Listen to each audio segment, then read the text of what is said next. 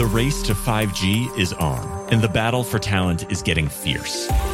Welcome to 5G Talent Talk with Carrie Charles, a podcast dedicated to helping you face the future workforce head on. Navigate this challenging talent landscape with innovative strategies to attract, retain, and engage people in this new world of work. Only here on 5G Talent Talk with Carrie Charles, CEO of Broadstaff Talent Solutions.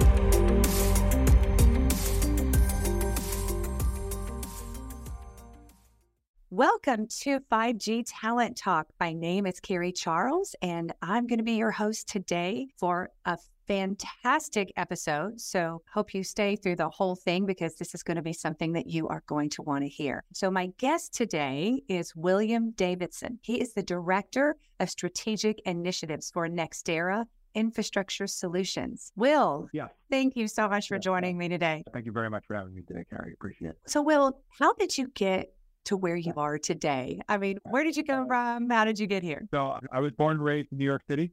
So lived there basically until 2014. But high school and college, I did your sort of standard summer jobs, the ice cream parlor, sandwich shop, intern for a judge in Brooklyn. Right out of college, I worked at a big white shoe law firm as a legal assistant, working crazy hours, 100-hour a week, weekend, holidays, missed engagement parties, that kind of stuff. Prepared for multiple rounds of federal litigation, great training in terms of how do you get prepared, that kind of stuff, but hellish hours, right? 40-hour shifts, not knowing which way the copying machine is actually spitting the paper out. Yeah, despite all that, I still decided to go to law school, but knowing that I didn't want to go back into that environment, I had the wherewithal to be able to go try different things. My 2 summers, I worked for the New Jersey Nets first summer doing partnership marketing. They were trying to build the new arena in Brooklyn, and we're trying to sell ad space. So I did that first summer, and then I worked on a Holocaust restitution litigation the following summer through a program at school, trying to help the families and relatives and descendants of French Jews who had been deported from Paris by the Nazis regain restitution for their property that had been taken from them. So while my friends were scrambling for placement at law firms, I was sort of out doing things that interested me. And that's always been sort of my goal, is to go do something that interests me, whenever that was going to turn out to be in my life. My family runs a small business in New York City, so seeing my dad get up and do something he loves every day was sort of, well, I didn't want to go join the family business, was eminently important to me, because that if you love what you do, you'll never work a day in your life, or mentality that he was able to instill on me and my brothers. Anyway, I graduated law school and thought I'd be going to sports management on a team side or an agent. I wound up working for the New York City Office of Emergency Management as in-house counsel. Worked through a plethora of matters as their attorney, but also held a role as a planning section chief in the Emergency Operations Center and worked through events and emergency building collapses, snowstorms, the Thanksgiving Day parade, and then Hurricane Sandy being sort of the big kahuna up there. And then moved down to Florida in 2014, wanted to keep doing in-house work. I love the variety that environment provides you. It gives you a very macro view of a business and a couple of companies, knowing a lot about everything while still being involved in some of the day-to-day project stuff. Fortunate enough to get my foot in the door at Florida Power and Light, doing regulatory affairs work. Worked on a whole bunch of different docket rate cases, merger and acquisition, and then moved over to NextEra Energy Resources, PL's sister company for the unregulated renewable business, just as the solar and battery market was sort of starting to boom. I think our first year, we did like 100 megawatts of solar, and now it's like 4,000 megawatts a year that the company's doing of solar. It's just grown incredibly. So I had sort of a position where I was running due diligence, management reporting, forecasting. So again, very macro view of the entire business, sort of looked at as the person who knew where every project stood, give an answer quickly, know every sort of piece of information that went in or out came through me and my team. And then had a great opportunity to come to help start up a new fiber business called Net City Networks, which is part of the group. And I moved over here in October of 2021. It's been awesome. This is what I'd be doing, though, when I was in law school in New York City in 2007, 2008, doing infrastructure work in South Florida. I probably wouldn't have believed you, but it's been an interesting journey. But at the same time, all those experiences, whether it's working a counter or scooping ice cream or making photocopies at 2 a.m, helping the fire department find out where they need to go in an emergency, to building projects for wind or solar, they now have all played a huge part on who I am and how I got here. And our journey, it takes twists and turns, but I do think it's cumulative, right? And I always ask this question because there's people listening thinking, what do I do next? And how do I plan my life, my career? How did he get there? How did she get there? So I just love to hear your journey, especially my son just graduated from law school. So it's interesting to hear how you got here. Tell me, who is NextEra Infrastructure Solutions, or NIS? Let's go deeper here. So NIS is NextEra Energy's unregulated street lighting, AMI, water and electric meter, fiber, and ESCO business. So we build, own, and operate infrastructure that makes stronger, more connected community. And we do this through those products, but offering turnkey, bespoke solutions, right? We don't just come and say, hey, here's how we do it, so this is how you have to do it. Our goal is to come in, work with the customer, whether it's internet service provider, an energy co-op, a municipal entity, a government agency, HOA developer, and see what their needs are. And then our job is to come up with a solution that works best for them, and not necessarily, so just because it worked down the road for one person one way doesn't mean it's going to be that way for the next person. We do this when our goal is to really concentrate on reducing expenses, conserving natural resources through our ownership and operation. We allow providers to reach markets where they may not go themselves because they don't have capital, or it's not necessarily in their 3-year plan, maybe 10 years down the road that they want to get there, but we can help accelerate to that growth for them. And we do it all while providing world-class customer service for the people who use our network, and also for those who are the ultimate end user. So what are your key differentiators? We're a part of NextEra Energy, which is the parent company to the largest renewable company in the country, as well as the largest utility in the country. And that size and allows us to be a little more patient with our money. So what that allows us to do, it puts us in a unique advantage because we can deploy long-term capital for these projects and take a lower return. And so we're able to deploy that capital for our customers and partners up front. In fact, NextEra has deployed the 6th most infrastructure capital over the last few years across the country. All CEO understand we're the largest company you've never heard of. I think that's changing a little bit now that our new CEO has taken hold. But we operate in the 48 states, so we know the regulatory, environmental, political atmosphere of every state. We always have a large pipeline of projects across the multitude of entities we have. Because we have that large pipeline, we also have a large network of vendors, suppliers, distributors who are always willing to work with us on interesting and cutting-edge technology and projects, right? We do transmission, we do hydrogen, we do solar, we do wind, we do batteries, we do pipeline, we do fiber and lights, right? We do a lot of things. We're not just traditional pole and wire utility to the home. So there's a lot of interesting opportunities here. So we have the ability to carry costs by the parent level and charge costs for the project when the time is right. And in terms of NIS, we have a process, big one, where we put in multi-conduit. We overbuild our network through a multi-conduit solution. So that allows us to minimize labor costs, future-proof capacity, and minimize disruption to the community while we're building. So we're literally, you're only digging up your street once. You're not having each provider come down the street, block the traffic, block the entrance to your business. And we work with multiple partners and providers and different customer segments, so we can co-build products and stretch our capital and keep costs low for people. I heard you speak at Connectivity Wireless, the event in May, and you talked a little bit about just economic conditions and like your perspective on how inflation and economic conditions would affect fiber deployment. Yeah, I think we've already started to see the market condition impact deployment. Money's getting more expensive. Capital markets are drying up. Funding is getting harder and harder for some of the traditional backers of the smaller, mid-sized internet service providers, as well as the big providers. Money and the cost of capital is rising. And we've seen our partners and their investors slow their funding, and we've been able to help, right? Because of our balance sheet and the nature of our differentiators that I mentioned before, we have access to a low cost of capital, and our supply chain allows us to help keep their project, those individual projects, as well as their pipeline, keep going and staying on schedule so they can meet their goals. We're not immune, and we face some of the same pressures. I think just our size and nature of how we do business to weather it a lot better than a lot of people. We're built to survive any economic condition. So how the leaders of the company have, and the company, right, it's not just we're here for the good times, we're here for the bad times, and we plan ahead and make sure the business is being run that way. We have been able to secure some assets of development right recently and maintain those project schedules, which is great because we can deliver those promises that have been made to that community. And that's a big piece of what we're doing here too, right? Working to close that ensuring that projects aren't being left half built or, yeah, we got a new owner here, but it's been taking out 4 years to build, right? We come in and we keep the process moving as seamlessly as possible to make sure that benefiting the community and those end users. We build our networks to be future-proof too, because we're allowing multiple customers onto the network of varying segments. I don't need to sell it all now. I can sell some down the line. So my project return isn't dependent on out the whole network all at once. My capital allows you to survive these inflationary conditions where maybe someone's not willing to commit now. If they want to wait a year or two, my network will be there and designed that they can jump on and not feel that they're using an antiquated product or anything like that. Will you be receiving federal funding?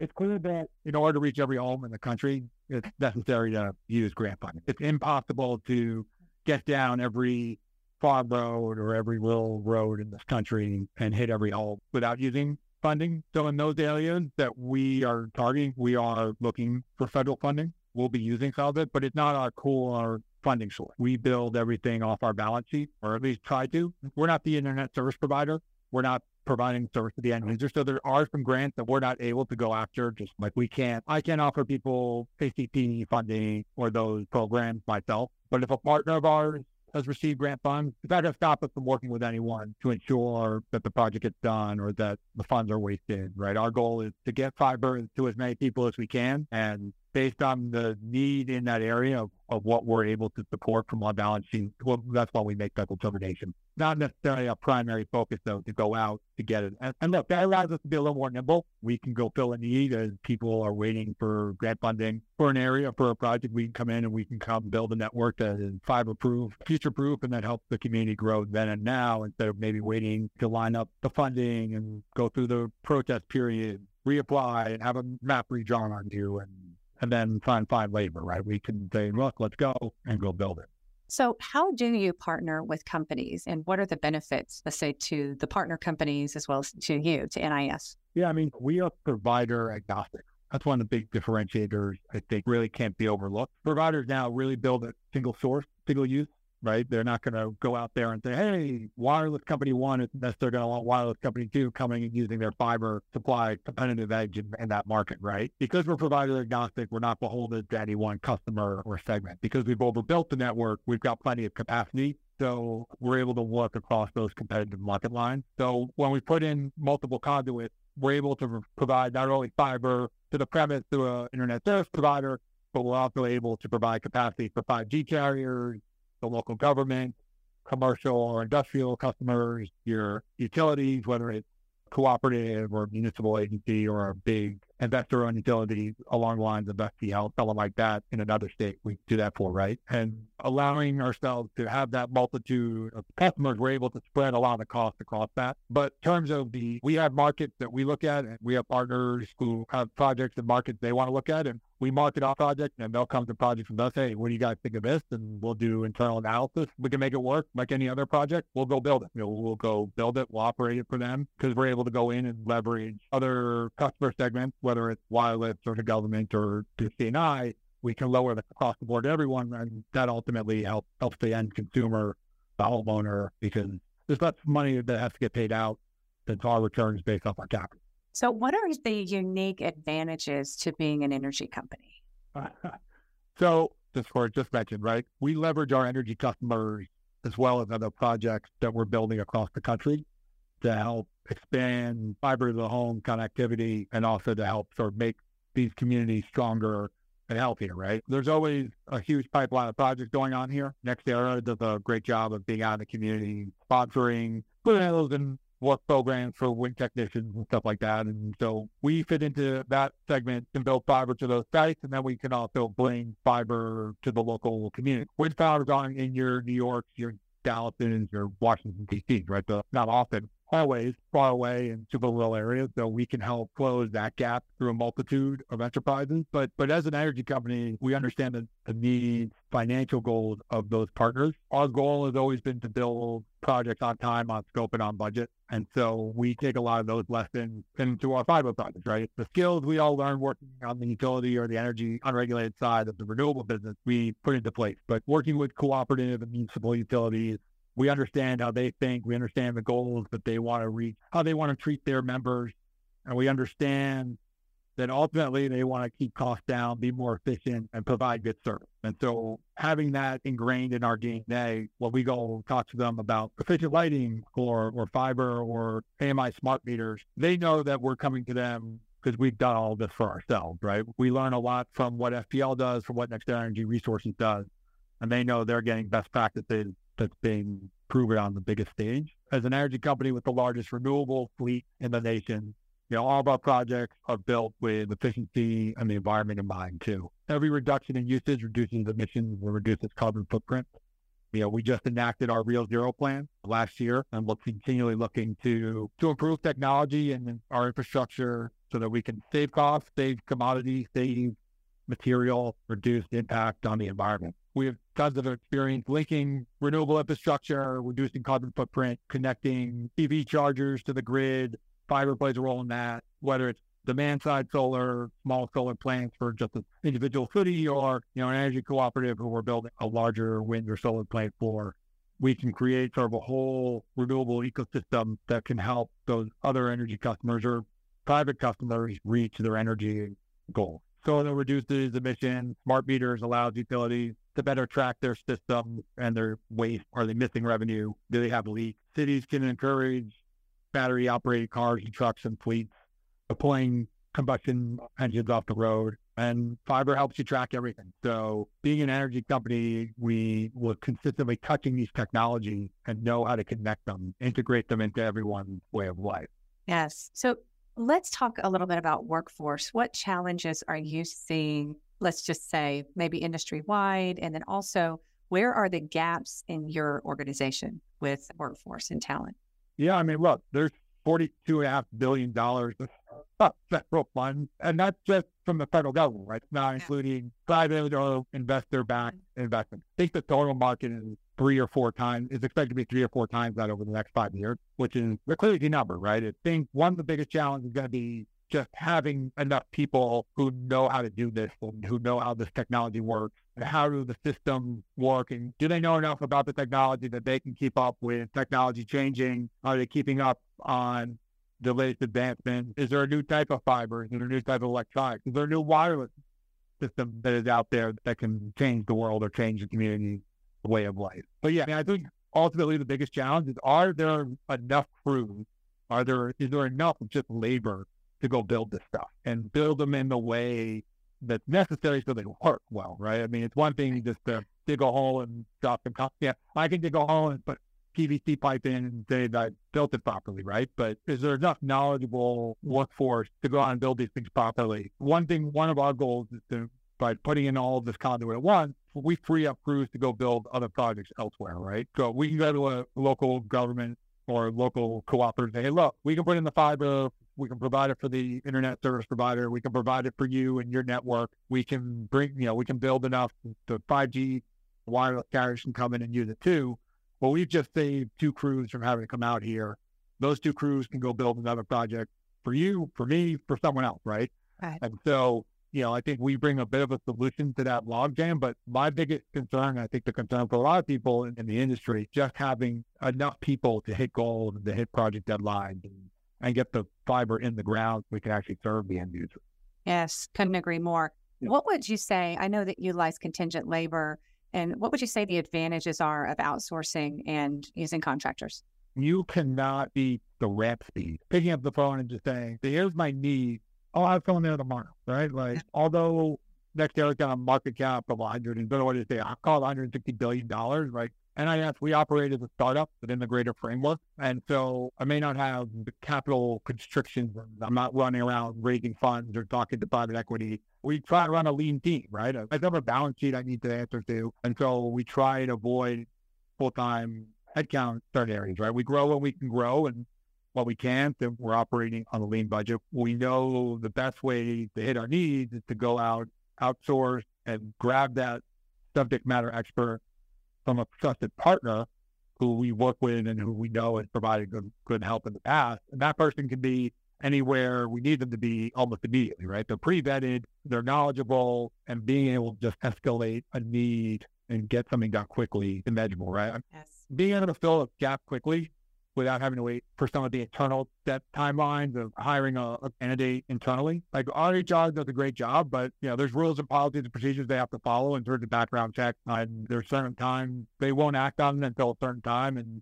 you've got to get the job posted. And if there's a need, we can go out and leverage a labor partner. It's invaluable, right? Our contractors and our partners, they know how to build and design systems, but they also have that expertise. They've been doing it a lot longer than I got here in October. I started doing fiber and telecom in October of 2021. And while my background in the company allows me to develop and build projects according to the way the company wants it done, I don't necessarily know the best way to do it. I know that there's someone who I can trust who will tell me how to do it. And now I just have to make sure it gets done. And so not having to worry about getting that person in-house, throwing down my project, and knowing that I can call and just say, hey, look, do you have someone on your staff who can help with this? Do you have a team that can help design this? Yeah, we'll have it to you in a week or two instead of it would take me 3 or 4 months by the time I got interviews, hiring, background, and then up to speed on like how to map your printer.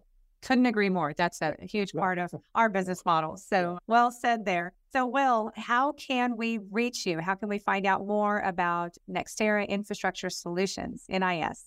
Yeah, visit us on our website, w.nexterainfrastructuresolutions.com. It is definitely a bit of a mouthful. You can reach out to me and our team at solution@nexteraenergy.com.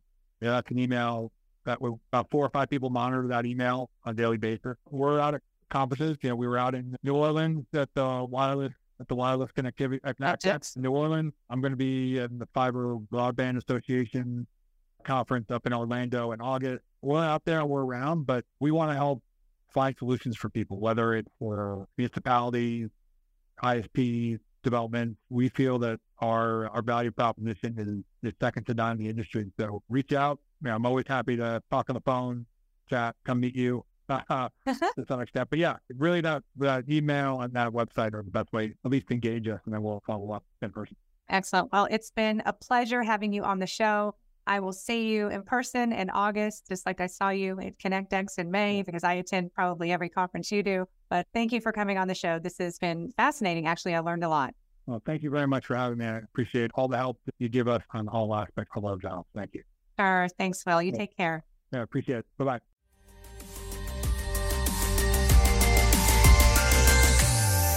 Thank you for listening to another informative episode of 5G Talent Talk, brought to you by RCR Wireless News, Telecom Careers, and Broadstaff Talent Solutions. As we advance into the future, we promise to bring you the resources you need to navigate this ever-changing landscape of 5G to help you attract, retain, and engage people in this new world of work. To access the show notes or leave a review, visit broadstaffglobal.com. Until next time.